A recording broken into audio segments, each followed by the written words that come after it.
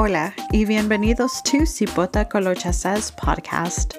I am your host, Katia Quesada.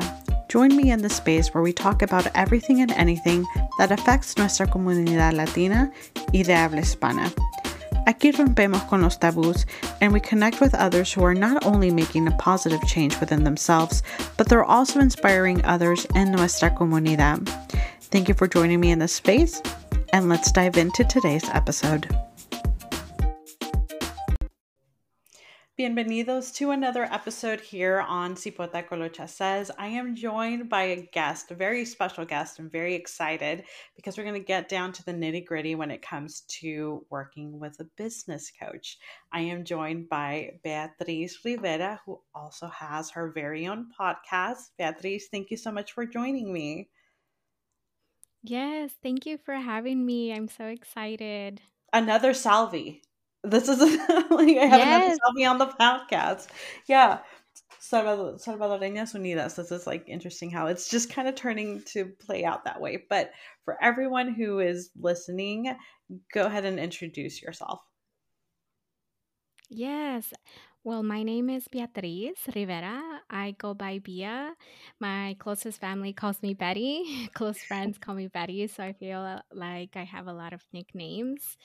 And I am an entrepreneur coach for women of color, BIPOC, and queer entrepreneurs who own small businesses. I am a former social worker. I got my degree in social work in social enterprise administration at Columbia University, and I transitioned over to being a full time entrepreneur coach. And now I own my own coaching business. And as you mentioned, I am also the host of a new podcast, which I recently started back in June, called the Beaboss Coaching Podcast, where I share my own journey as a new coach, as a new business owner, and I share in the journey of other women of color, BIPOC, and queer small business owners. And my aim is to learn from their stories and have other people learn from their stories and their journeys, because entrepreneurship can be, as I have learned and have come to realize and also appreciate, it can be a very roller coaster type of journey. Mm-hmm. And so I decided to start this podcast, one, because I've always been into podcast, and finally this new journey and this coaching business that I started really gave me that opportunity. I saw it as an opportunity for me to finally start a podcast that I've always wanted to start, have a topic that I want to talk about, and also to build community and to really connect with a lot of people across the board, and not just business owners, but other people also who share their stories in general. There's so much power in sharing of stories. So So that's much that's who power. I And am. it also adds a nod to a ancestral practice. I think we're all right now in the um, recalling, reconnecting, rediscovering our ancestral practice, which a lot of it is based in building community and oral tradition. And podcast is like a great way to do that, where we sit down and are able to have a flowing conversation and just share knowledge, which is wonderful. Yes. One of the things that I wanted to ask you right from the beginning, how was that transition from working, corporate America to now fully going into your very own business? What was that like for you? It was scary. It was terrifying. It was Those two are the words that are coming to my brain right now. When I decided to start my business, I was a social worker, so I used to work at the hospital, a big hospital in New York City.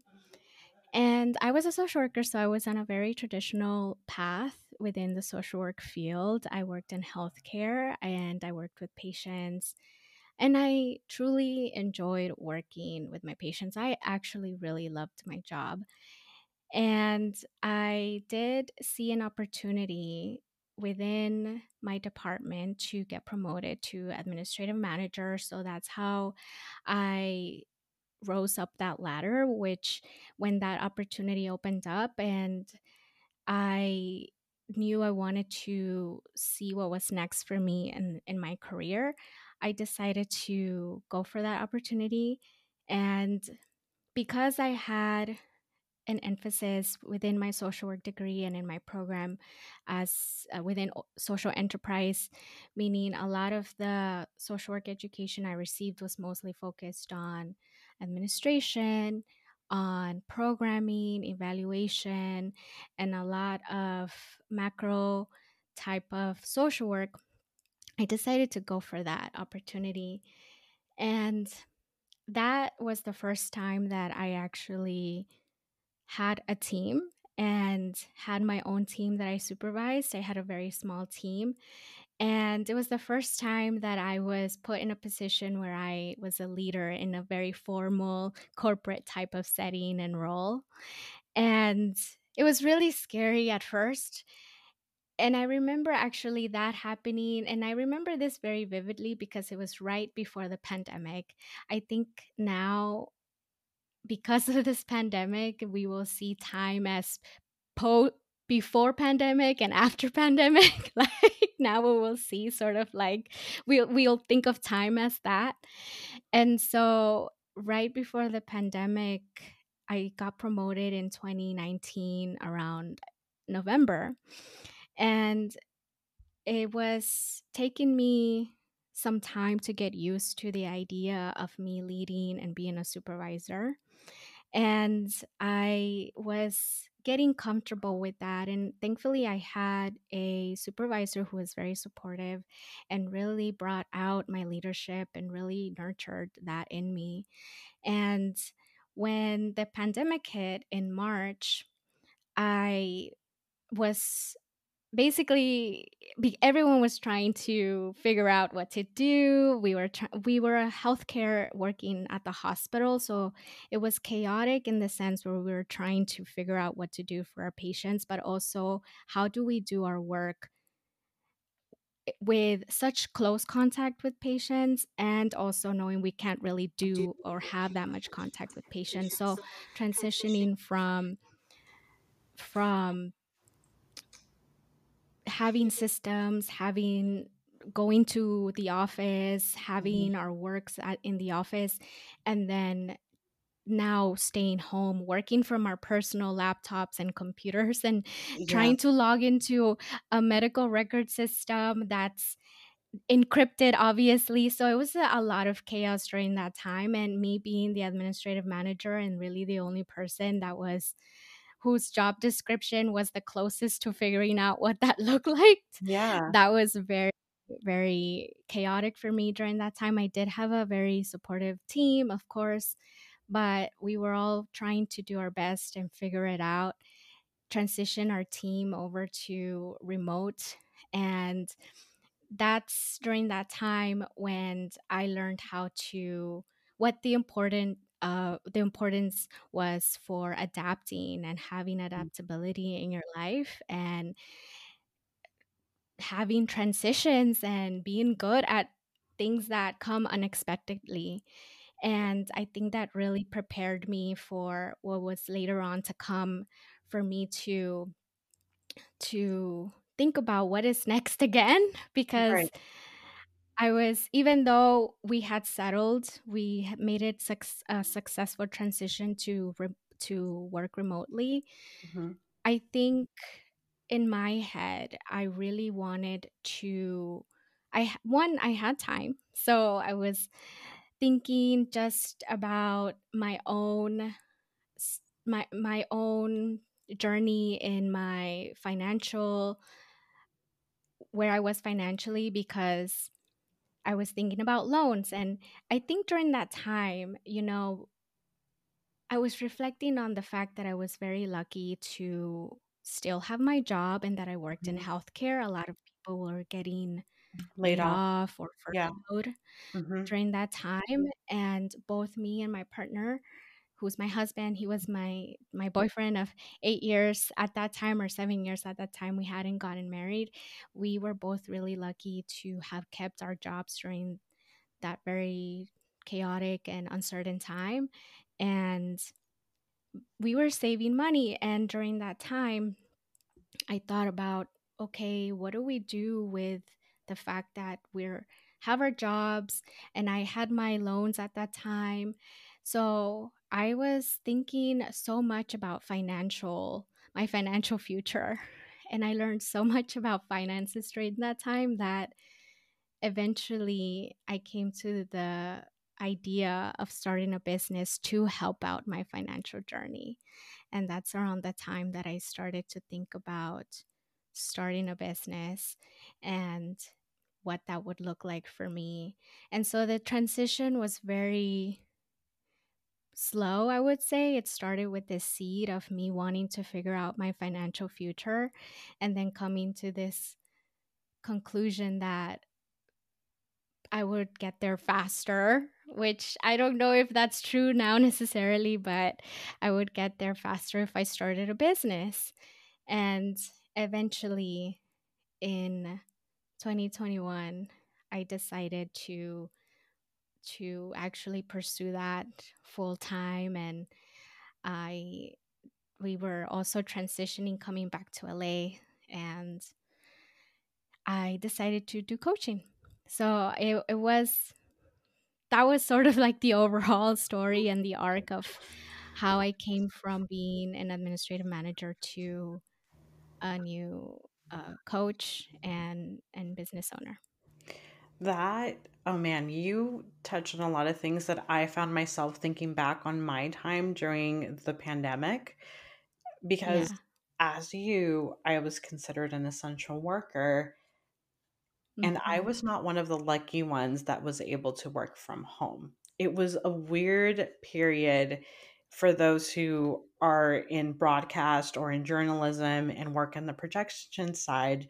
The pandemic was very weird. We went from having a full newsroom to being downsized to maybe only six of us in the newsroom, and we had a couple of people who were directing and producing from home, which is something that you never would have imagined was even possible during the pandemic. And I guess we have the pandemic to thank to that. And then we went back to like the old model because as certain things, they're better when they're done in person and not like from home. There was a weird delay and all that stuff. So I found myself like remembering and going, oh God, that was just a couple of years ago. And it feels, Yeah. I think everyone just kind of went back to normal now that things are opening and people are mingling again. And it's such a weird time warp to think about. You also mentioned Yeah. something else that was very important, which is finance. I find Mm. that when it comes to finance, in our community, Latinos in particularly, finance is one of those weird conversations. There's a weird energy when it comes to finance and perhaps thinking about starting a business. Was that kind of like the little grain of going, I want to help other people that look like me to know that this dream is possible? Yeah, for sure. And I'm glad that you mentioned finance because, oh, I have so many thoughts on awkward finance situations, especially within my family. I've even seen the dynamics within my family when money and money conversations come to play. I have my own stories and experiences around that, but definitely was one of those seeds and things that I really, for some reason, felt so called to when we were at home. And I think it was because it played to this larger problem of businesses going shutting down. And a lot of our communities, especially Black and Brown communities and BIPOC communities, we have so much power within business, and there's so much capital in business that when everything shut down, it just we saw firsthand the way that business and finances touch our communities. And I saw it with my dad. He owns a shoe repair shop. So no one was fixing shoes at that time because no one was going anywhere. And the reality was that he still needed to pay the rent. He still needed to pay his bills, even if there was zero business coming in. And because I was at home, I was fortunate to be working in healthcare and I was an essential worker. I was helping my dad, and so I provided financial assistance during that time, and I helped pay for the rent because I didn't want to see my dad lose the shop. And so I had this moment where finances became even more important for me because, well, I'm helping my dad, but I also still need to keep my own goals in mind as well because I had my student loans. And even though there was pause on the interest, I was trying to figure out how can I bring this down? How can I pay this down as fast as possible? And that's still very top of mind, is paying off my loans. Like the day that I pay off my loans, I don't know how I'm gonna feel. I really don't know, because I'm gonna be fully transparent. And I say this because a lot of people, when they hear the amount, they're like, oh my god, like I feel so much better. And I want people to be like, if it's not bad. I own 170K in student loans right now, but I used to owe 196,000, and so I've been paying it down, especially because of the pause in interest. And now that the interest is now that that's coming back, which is as of October 1st, it's sort of making me a little bit nervous once again. But I because I've been thinking about it for a long time, I feel like I'm prepared to sort of handle that again. But I was thinking about, okay, I want to help my dad. I want to help myself. How can I make more money? And it sort of became it this ball of the this worry of the future became this ball of like business and finance. And I'm gonna help my dad, but I also want to start my business, and I'm really close with my dad, so I really wanted to help other business owners as well. And that definitely this area, or I guess era, in my life where I was thinking about finances definitely was a big point where my trajectory sort of shifted, and really was a big reason why I decided to start a business. And I was helping my dad, and it sort of became, well, I want to help everybody. So Yeah. you would say like your father was the very first client, or that you were kind of like helping coach through this uncertain time. Yeah, he was. And I'm still seeing the effects and the impact of that, because when I actually started to work with my father when I came back to LA from New York. I started going with him to the shop, and I would see just how low he would charge. And I started, with my research and with my understanding of pricing and a break even analysis, I started to let him know, Dad, you have over 30 years of experience with this. You need to charge not just for the time, but your expertise. Like, you're an expert here, and you have people. He has a shop in Diamond Bar.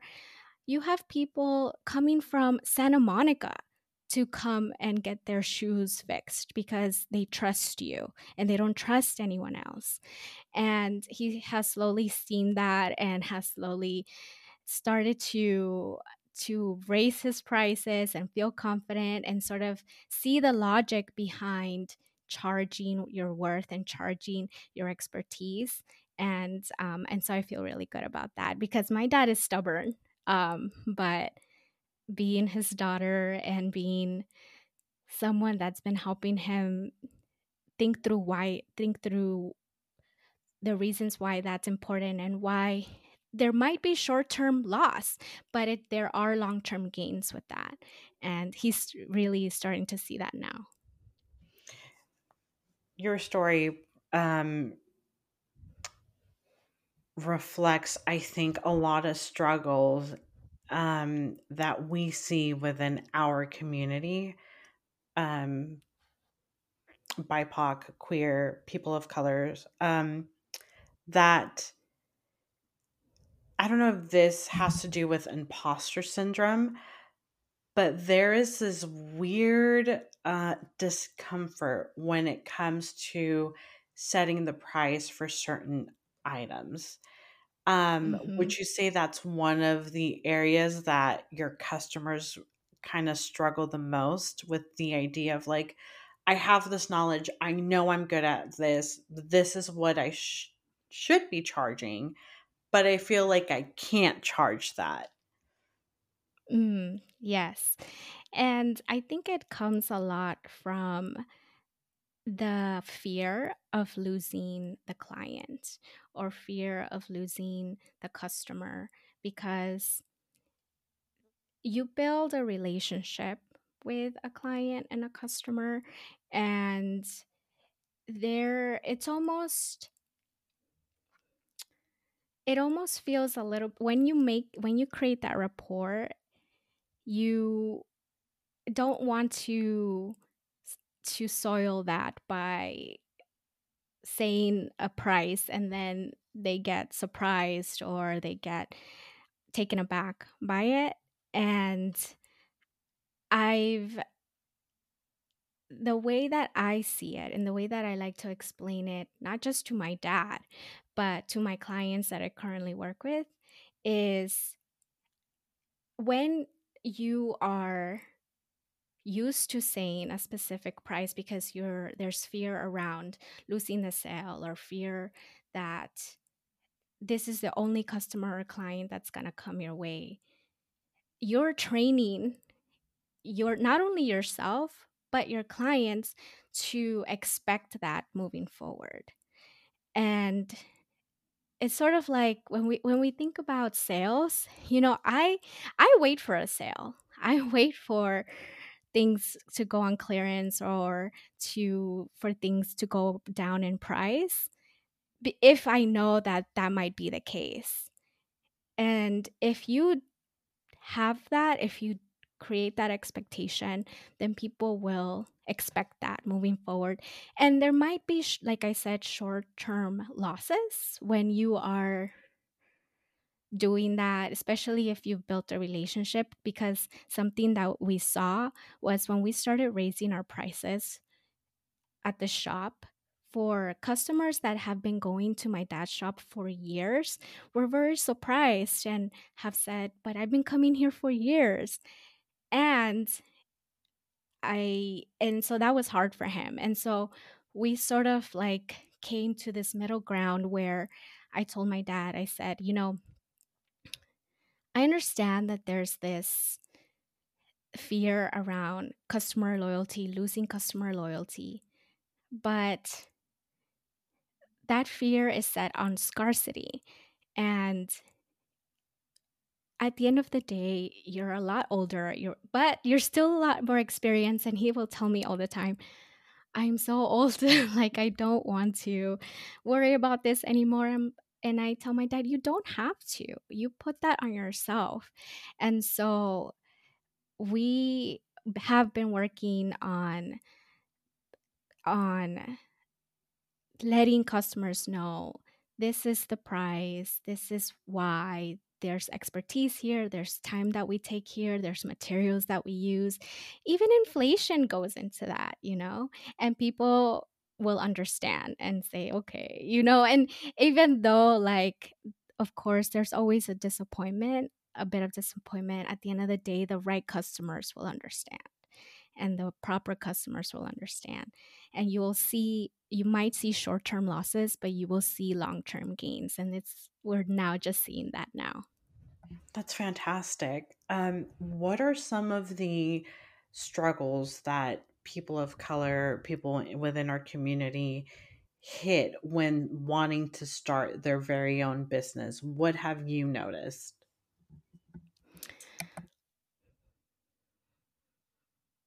I'm gonna think about that because I think it depends. I think it depends, but let me think about that. When I work with new business owners or people who are new to the idea of starting their own business, perhaps they've never seen anyone else in their family, or they have few friends here and there that have started. The biggest fear that I see is the fear of risk, because when you put your savings or you put time and energy into something that you're not sure is going to pay out, to pan out, is it's really tough to make that leap. It's really tough to say, I'm going to quit my job, and or not necessarily just quit your job, but I'm going to actually try and see if this works. Because I don't think that people go into the idea of starting a business thinking that this is not going to work. Most people do it thinking that it should work, it's going to work. And most people that are risk averse, or who are maybe take their time to think about their decisions and deliberate over their decisions, deliberate if this is something that is a good decision, it's the fear of risk. But at the end of the day, that there's no certainty when you start a business. There's just no certainty. We've seen huge conglomerate type of businesses start new projects and fail. We see it with Google all the time. With, they had, what did they have at some point? They had glasses that, Oh, like, the famous Google glasses. those Yes. famous Google glasses. These are conglomerate type of corporations that have money, that have resources, and have seen failed projects and products. And so it's very scary to be an individual, a person who has an idea and not see themselves as these big type of corporate type of of businesses, and take the same level of risk. So that's the biggest thing that I see. Kind of creating your own brand almost, Yes. right? Yeah. Yeah. That makes Yeah. sense. I wanted to touch a little bit on your podcast.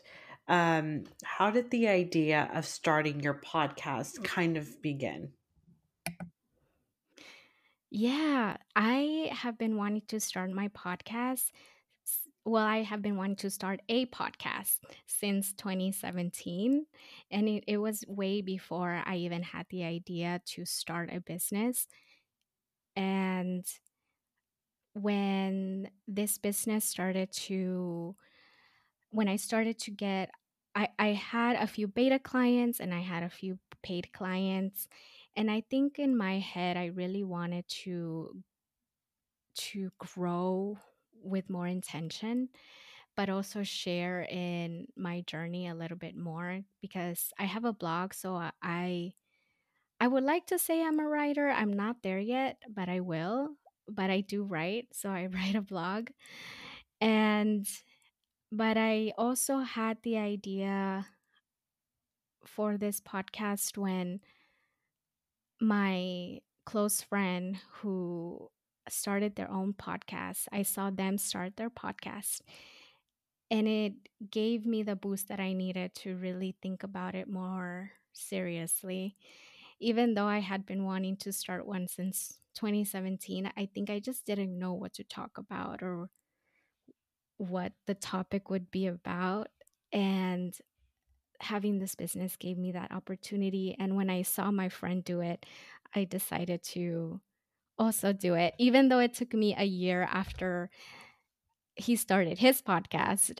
I still, uh, I was thinking about it, and I didn't have any excuse anymore because I had free resources at the library. So anybody who is in LA and wants to start a podcast, there are free resources at the library, a full booth and mic and everything is there for you to start and learn, and the software is there. So I had no more excuse, and I decided to go there and learn how to edit, how to record, and that's how it started. So I really wanted to bring my journey, give it more of a boost in terms of telling my story and sharing what I've learned along the way.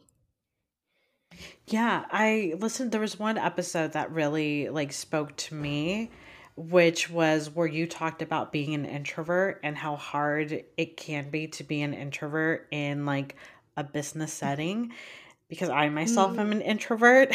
And so, yeah. which always throws people for a spin because my day job is in communications. I Yes. have learned to communicate effectively, thoroughly, over communicate, but that does take a toll on your overall energy when you are someone who is introverted. So when I listened to the episode, I was like, oh my God, there's another one. Because a lot of people are like, I don't know what you mean by that. And I'm like, what do you mean? What do you Mhm. mean you don't know what I what I mean? But it's one of those things that unless you're an introvert yourself, you it's really hard to kind of understand why sometimes we like to be by ourselves, why we need to like recharge our batteries, why in Mhm. social settings we'll be like, how many people are going to be there, because like how much mingling am I going to have to do? So it's one of those when I tell people, my parents had a hard time understanding. My partner had a really hard time understanding because she is much more extroverted than she is an extrovert, and I'm the complete Yes. opposite.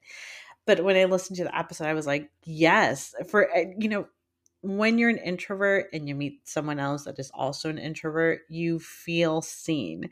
So that was Mhm. like the episode that really spoke to me. Your episodes have a plethora of information for anyone who's wanting to kind of begin their own journey.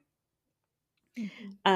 One of the questions that I really wanted to ask is, how has your culture shaped and inspired you to do what you're doing now?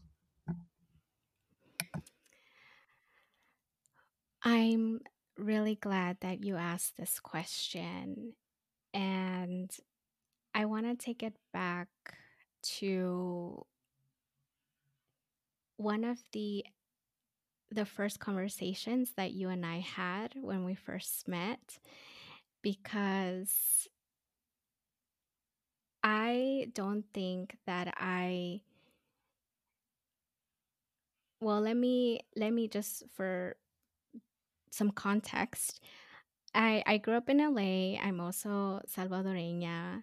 My parents came to the United States. My dad came in the early 1980s and my mom came in the late 1980s. I was born in 89. They met when I was in they met in 1988 and they had me later. There's a whole story there. Um, it's a scandal, but like so so growing up, my background and my childhood, my upbringing, it's very, I would say, canon. Like I grew up in LA, grew up in South Central, around a lot of black and brown niños and kids, and I felt so comfortable. And when I would hear other people talk about the hood or like South Central LA or like the hood in Los Angeles, I would always be like, people don't know what they're talking about. Like, I feel safe, I feel comfortable. And so to me, I felt like I never really thought about where I really grew up and came from until I think it was grad school and college that I started to think about that because I experienced culture shock going to Columbia University in New York. And that's when I really started to gravitate towards a lot more black and brown folks because we shared similar experiences, and maybe I was trauma bonding with a lot of people in grad school. And I I feel like now this is, as I'm starting this journey, and that's why coming across you and your podcast, I have been feeling this next era of, it's no longer me just relating my entrepreneurship to my experiences as a woman of color, but also linking it to my cultural and historical roots, because I have this need and this urge to really learn about my culture and my people. And when I listened to your podcast, the last one, your letter to El Salvador, I mean, I wanted to cry. I was like, "Oh my god, this is beautiful." And me being from El Salvador, or at least my parents, I I feel like I was first trying to navigate this idea of being in the United States and being a child of immigrants and first gen, and now starting my own business. And now this next phase is me really coming back to those roots and examining that and really knowing my history, because I didn't know my history. And now that I'm spending a lot more time with my dad, I'm asking him so many questions that I didn't think to ask him when I was growing up. And now I'm asking, what was my grandma like? What was my grandfather like? What, and he tells me stories, and so now I really want to connect back to my culture, my Salvadorian culture, and have a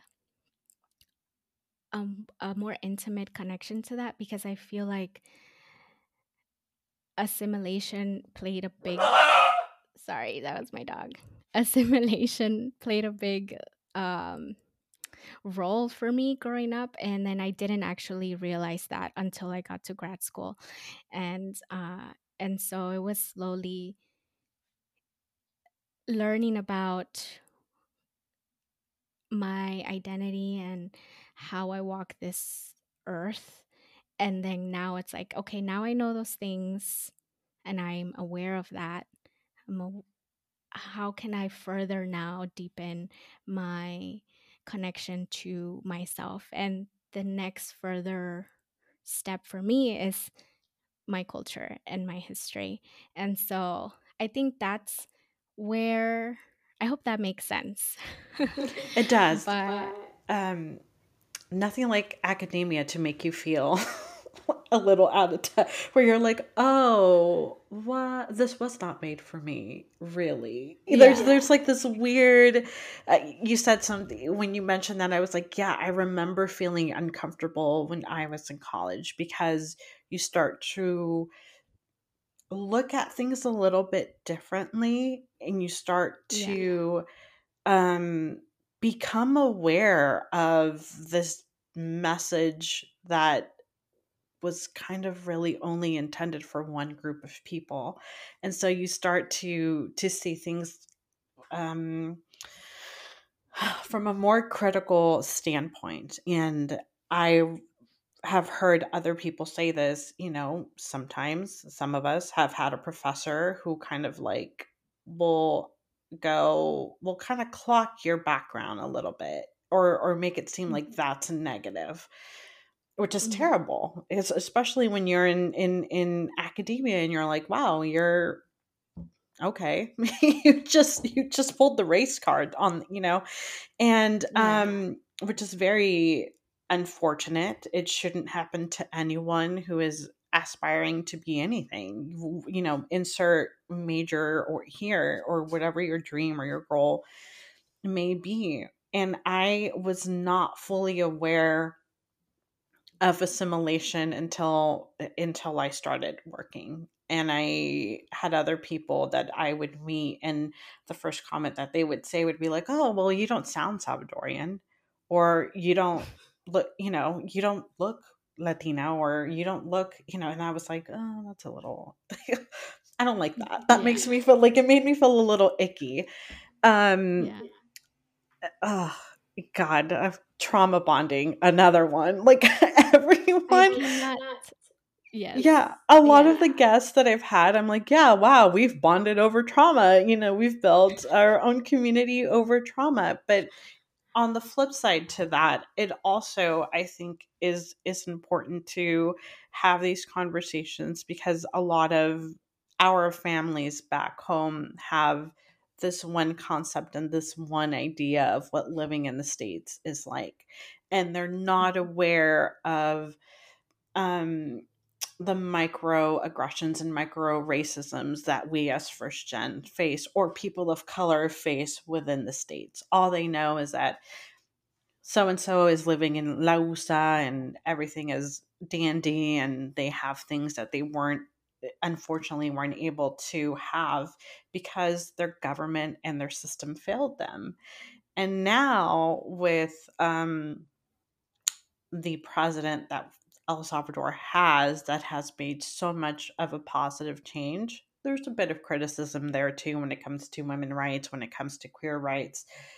But for the most part, he has really kind of turned things around. And now you're seeing a lot of people finally realize where El Salvador is on a map. Because I remember a time where Mhm. people would be like, where is that in Mexico? And it's like, well, there's like a full continent on the south of Mexico, and just kind of going, you guys see the world in one shade, like one lump, like they lump us all together, and they miss so much of our diversity, despite us speaking a lot of Latin American countries, just having Spanish as their main language. But there's dialects, there's other languages, there's indigenous groups that still um, speak their dialect and have their practice, and they have a rich culture that unfortunately has been stripped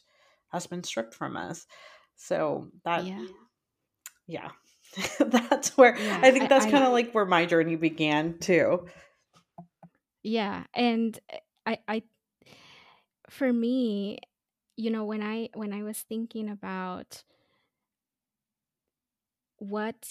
because a big question that I often come back to as I started this journey is, how do I embrace my entrepreneurship identity? But I've come to sort of really reflect on that, and it takes me down a rabbit hole of wanting to like I said, connect even deeper to my history and my culture. And that I just want to say that listening to your podcast has really ignited that fire for me, because I feel this I think because we're about the same age, and like it sort of makes me feel as if that's what's next for me, like in terms of thinking about identity, on top of adding this entrepreneurship identity that I'm trying to figure out and navigate. Now I want to navigate and figure out this historical identity and this cultural identity that I don't think had the opportunity to reflect on growing up until later on, but there was so much other type of things that I was trying to figure out that it's sort of missed. Like I sort of missed that, and now I can come back to that. I can come back to that examination of my culture, and how do I bring that out, and how do I bring that into my work. And so that's a question that i'm I'm trying to answer for myself now in this stage of my journey. Thank you. I'm glad I inspired a little bit more of a deeper connection. One of the things that I think a lot of people perhaps are unaware. I wouldn't know if this is the same for other countries in Latin America who have a bloody history, particularly when it comes to the Civil War. There's a lot of trauma for our parents when it comes to speaking of the homeland. I know people who just their experience was so traumatic, and the way that they left was so violent and so sudden that they refuse to look back, and therefore their children know very, very minimal about their culture and why their parents left, because they flat out just refuse to talk about it. And Yeah. I see them as adults wanting to connect the dots, but there's a lot of pain, I think, with a lot of stories. And I think any country who has had some political massive civil war or movement where there has been a large loss of life, and um, a system that has failed you so that you've had to leave, there's a lot of pain, unfortunately, there. Not to count on like the pain beforehand of being conquered, and um, our native people being eradicated, because our history is kind of like, when you get down to the nitty gritty, you're like, oh, there's a lot of it's a lot more bloody than we had once thought. Yeah, yeah. And I'm starting to learn that, listening to you and your podcast, and that's what's really, like I said, igniting that need to learn more, because I knew the reason why my parents came here. I knew the underlying reason, but as a child, I didn't ask what happened, right? Like I didn't ask what was your experience there, and what did you see, and it's still something, yeah, that I think can be hard to talk about, at least with my own experience and my own parents. And but I'm my goal is to connect to that, whether even if not from their own stories, but other people's stories. Yeah. Oh, well, that's wonderful. Thank you for saying that. That's wonderful. Because all I honestly, apart from building community, one of the message that I always want to send is, for those who listen, connect to your roots, learn about your culture, learn about your history, learn about there's a lot of healing when you do that. And it's also like a nod to our ancestors to be like, we're still surviving, we're still thriving, even if it looks a little bit different than what they had foreseen, so to speak. So thank you for saying that. For anyone who is listening to this episode and is thinking about perhaps getting going exploring the option of starting their own business and working with a business coach, what are a few tips that you can share? Yes. So my area focuses more on new entrepreneurs and people who are still getting into the idea of what it means to be an entrepreneur. There's a lot of stages when we talk about starting a business. That starting point looks so different for everybody. You know, some people will be like, well, for me starting a business is going down to the state registry and registering my business and starting an LLC. For others, it's thinking about an idea or thinking about how to start a website or thinking about how to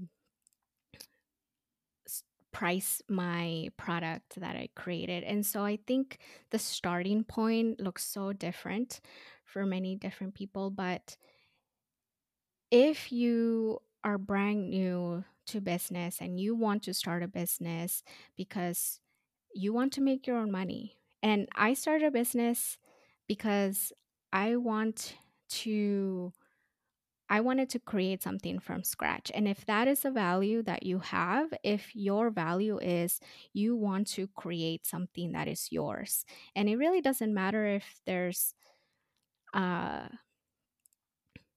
I mean, if it's a business, you need to have revenue, right? Like that's what we call it. But if you really want to start your business because you want to create something that's yours, that's your own ideas, I would start with first reflecting on what brings you joy, reflecting on what did you even gravitate towards when you were younger. Because when you start this journey of starting a business, whatever your starting point is, you will come to this bridge of looking inward. And a lot of people are very uncomfortable with that. A lot of folks don't realize that entrepreneurship does require that you look inward, and that can be very, very uncomfortable. So if you take the time to reflect first on what you gravitate towards, what did you want to do when you were growing up, when somebody asked you what did you want to grow up, and what was your response. And it might be that like for example, I wanted to be a journalist. But I wanted to be a journalist because I liked reading and I liked writing and I liked to learn. That was a big value of mine. So look deeper into why you answered that way. Because if you wanted to be a chef, was it because you liked creating and you liked being creative? Was it because you liked people, that you liked serving people and liked hosting? Like, what was the impulse behind it? And so I would really advise people to reflect on early experiences, how they answered, and to look at the impulse behind it so that they can really start to do that work early on. Because you might want to start a business and you're like, yes, I want to make my own money and I want to not work for other people. But if you don't do that inner work first, you're going to get stuck, and you're gonna find those internal barriers a little bit harder to break down the road. So I would say do the work first. If you're still sort of figuring out, if you're still kind of thinking about it, do that initial work first. and then start thinking about the idea and how to bring that to life, because bringing something to life is so much easier when you have passion behind it, and when you already know why you want to do it and there's motivation behind it. um, you might start and quit, and that's okay, but it's going to take longer with each failure. So I'm the type of person that likes to do work up front and then not have to worry about things later. But everyone is different. Everyone has different reasons for starting a business and how they go about starting a business. But my biggest thing is, even if it's uncomfortable and it feels like you're wasting your time and you just want to go straight into going to the office and registering and getting an LLC, I would say think about it first, do that work first, and then you can go into the nitty gritty of bringing your idea to life. I think this is the first time that I've heard someone go, because usually what I hear is go for it. But you brought up something so interesting, which is like, yes, go for it, but kind of go to the drawing board first and really think about why it is that you're doing what you're doing, which I mean, benefits of working with a Classic coach. introvert. Yeah, classic introvert. And also benefits of like working with a coach, of being able Mhm. to bring a different perspective that perhaps you haven't foreseen or haven't even thought about, Um yeah. I This has been so much fun, so much of a learning experience. Where I'm like, do I want to start a business? Is this I'm getting inspired. I'm like, I don't even have a product to sell. But yeah, I want to say this before we close off. There is an energy and a calmness to you that it's very soothing. And I've picked up on that when I was listening to your podcast. There's a Mhm. soothingness to you. I don't know if your clients have said this, but there's a very like calm, um, nurturing energy that you have that I think, yeah, I mean, I can just see your business going far because when you are starting something new that you are unaware that not that you're unaware of that you are unsure of, having that business coach and feeling like you have someone in your corner that's cheering you on and has your interest, oh god, they're your interests at best, in their heart, where they want to see you thrive as well. It's so important. And when it comes from someone who looks like you, speaks like you, um you see your culture reflected by it. It is so powerful. So thank you for creating space and being a reflection for people within our community to feel seen and have that support when wanting to learn about entrepreneurship. Yes. Well, thank you so much. I enjoyed talking to you about my experience and then what I've seen. And I definitely have received that comment before where my presence is very soothing and therapeutic. So and I feel like that way, I think, because I've always been that way. But I want to thank you for bringing me on and sharing this. And I'm excited to sharing your story as well. Yes. So for those who are listening to us, hop on over to her podcast because I will be on there as well. So we will have all of that information linked below if you want to contact Beatrice and work with her. All of the information will be listed on where you can follow her, how you can get in contact with her. Please follow her on social media, as well as listen to her podcast. Because there is, if you're thinking about entrepreneurship, if you're thinking about wanting to work with a business coach, she is the person that you want to go to. and her podcast is one that you definitely want to listen to. So I want to thank you so much for sharing your voice and your energy with me. Y para todos los que mis audiencias que están escuchando hoy en día, muchísimas gracias y nos vemos en la próxima.